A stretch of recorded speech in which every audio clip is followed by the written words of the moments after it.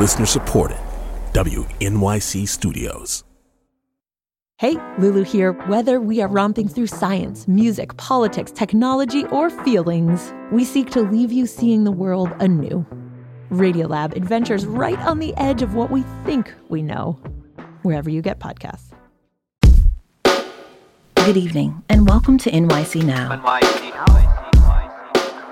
I'm Janae Pierre for WNYC.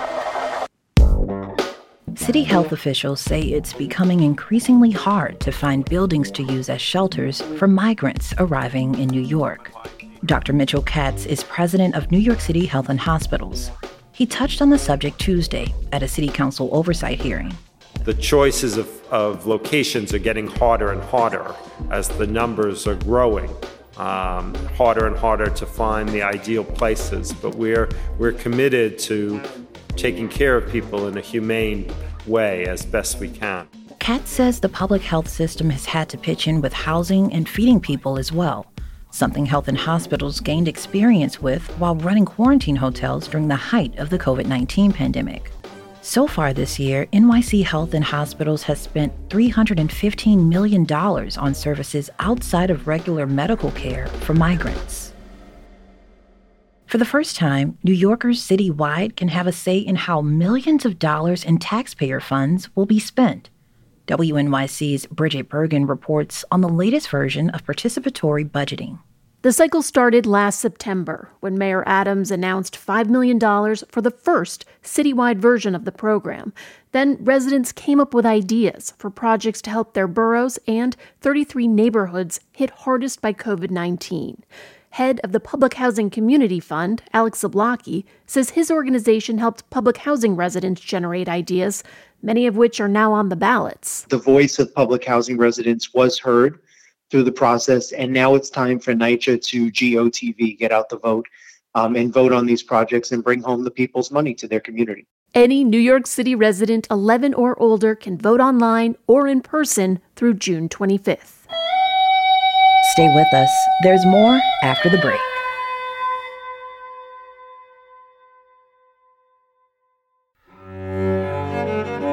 Everybody's got a story about a piece of music. I thought this is the greatest thing I've ever heard. It's about pure experience, pure connection, pure joy.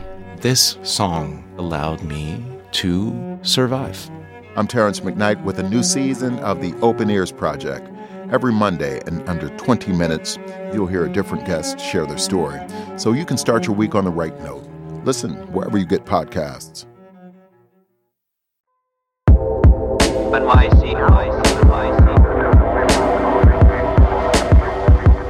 New York City Mayor Eric Adams recently signed a bill that would require police officers to receive training related to recognizing and interacting with people on the autism spectrum.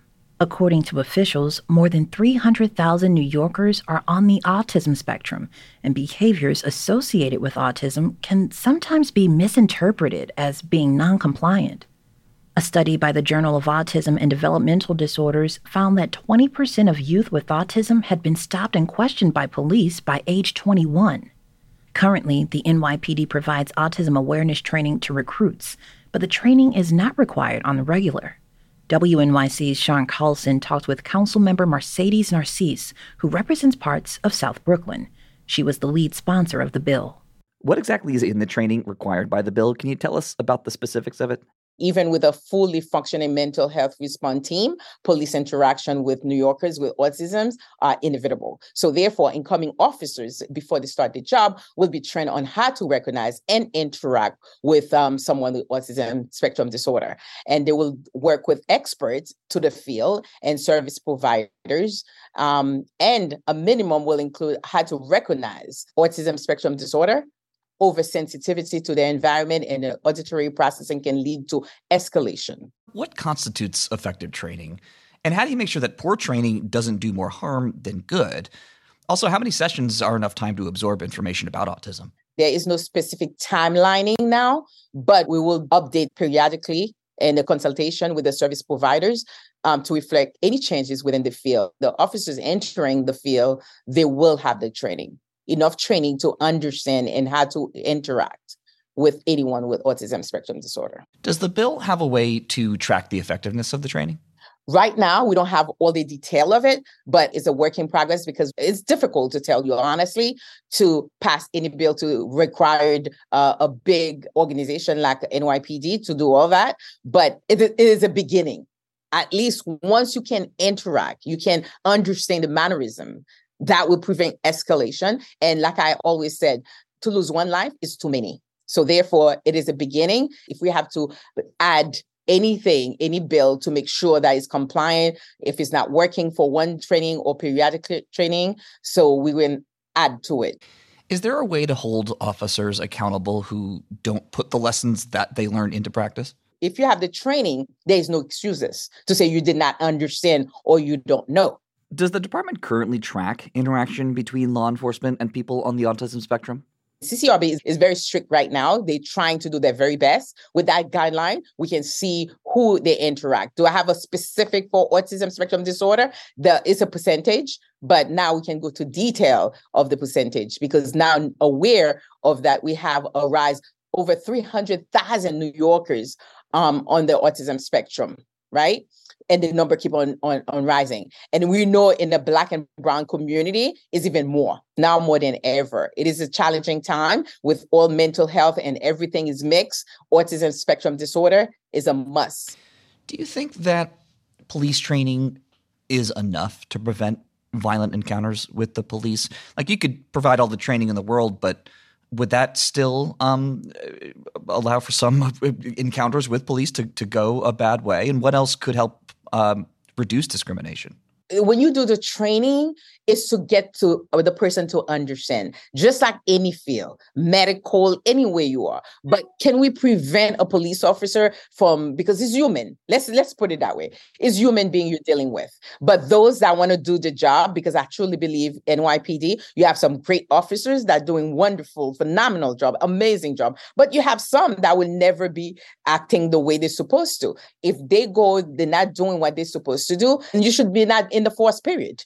You should not be a police officer because you have to have the heart and the compassion, and you have to care enough to know that someone with autism spectrum disorder needs your help, not killing them or to interact or to escalate anything because you have the understanding.